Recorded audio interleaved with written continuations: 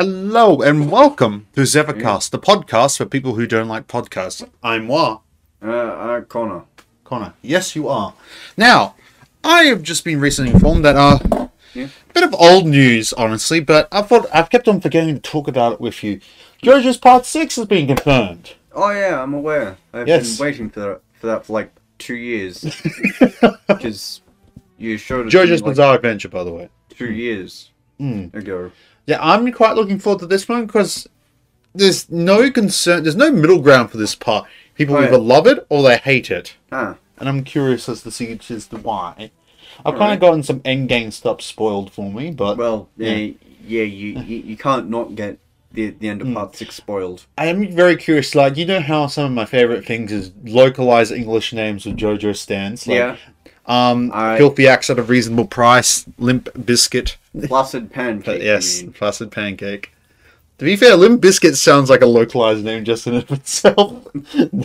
I am very curious as that Disneyland, like Disney World, is in Part 6. I'm very curious as how they can do it. Warner Brothers does own JoJo's animation studio. Oh yeah. Maybe they might just make it Warner Brothers, like Movie World or something. Or maybe Disney will buy out Warner Brothers by the time they started making those episodes. Oh, that's a scary thought, isn't it? Oh my god. Not possible. Oh my god, I told you about, you know how Cruella is, like the 101 Dalmatians villain? Oh yeah. They've made a live action movie about, like, a prequel about her. I love it that her tragic backstory is dogs killed my parents. Literally just, like, pushed them off a cliff. How the fuck? How do you get that? Is literally like a 2-year-old trying to find out, like, the backstory of a tragic villain. Almost. Like how? Like, no, the first thing I could think of was Luigi's Mansion. Like, why is King Boo evil? Oh, Luigi killed his parents. Wait, that's the actual backstory for that? No. Oh. No, I was just doing a little thought experiment, just trying to apply the logic elsewhere to see what happened. It's just as ridiculous and stupid. Like, legitimately. Yeah. Like, how the fuck? Like, I don't understand. I don't understand any of these remakes. Yeah, I'm like, who is this for? I can't. Like, the newest ones, they don't even make much of a profit. When they first started doing them, they were making a pretty reasonable profit. Yeah, but now, who the fuck is going out and seeing Cruella? Like, like who? Like the whole point of these villains were they were one-dimensional. That's why they were enjoyable. You didn't have to think. They were just evil at the camera, and it would work. Yeah, Cruella just actually annoys the fuck out of me, man. Like, yeah. Oh, I don't know why, but it just does. Yeah. Like, it's really bad. Alright. But all that tells me is that that this whole live action thing they've been going for is finally wearing off. I don't know how they did it. They had to ran out of fucking ideas. Yeah, they had to get rid of a lot of goodwill for that to work. In fact, why don't they just go back to Grimm's Fairy Tales and try something else? Like, I'd like to see, like, an animated, like, Disney tortoise in the hair or something like that. That'd be kind of cool. Maybe Robin Hood? Wait, that might not... Robin Hood's already been done, and tortoise and hair, where was Robin Hood done? In the 1940s. Oh, yeah, on the Fox thing. Yeah, but back when they also... when they were more into recycling their own animation cells. The only time, like, Little Red Riding Hood was done was with Hoodwink, and that wasn't Disney. No. Yeah, I actually like Hoodwink. That was an interesting twist. It wasn't too bad. The animation is very scuffed nowadays, but it's still a pretty good movie, honestly. It does hold up a little bit. Yeah, and the Schnitzelman scene is still somewhat disturbing, but still. Speaking of movies and that, we've been watching Lord of the Rings at the moment. What do you think of the Lord of the Rings movies? I thought they're okay, I suppose. I'll have to read the books more, but... Yeah. I think they're decent adaptations. Like, I honestly prefer... If I had the choice between watching the movies or reading the books, I would honestly watch the movies, honestly. Why is that?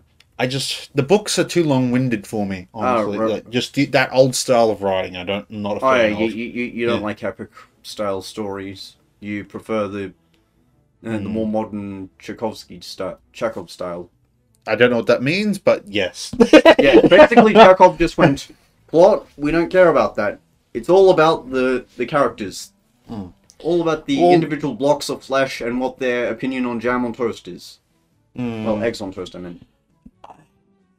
It's not that I don't like epics, it's just that I don't think I like Tolkien as a writer. Well, Yeah. Well, if it's an epic, the traditional epic is written more like a piece of historical fiction. Which I like history, I like fantasy, I don't like them both combined. More like a historical text, that's right. Yeah, I don't know if I like that, honestly, which is alright, I suppose. No, what he was originally trying to do was, he was trying to create his own universe.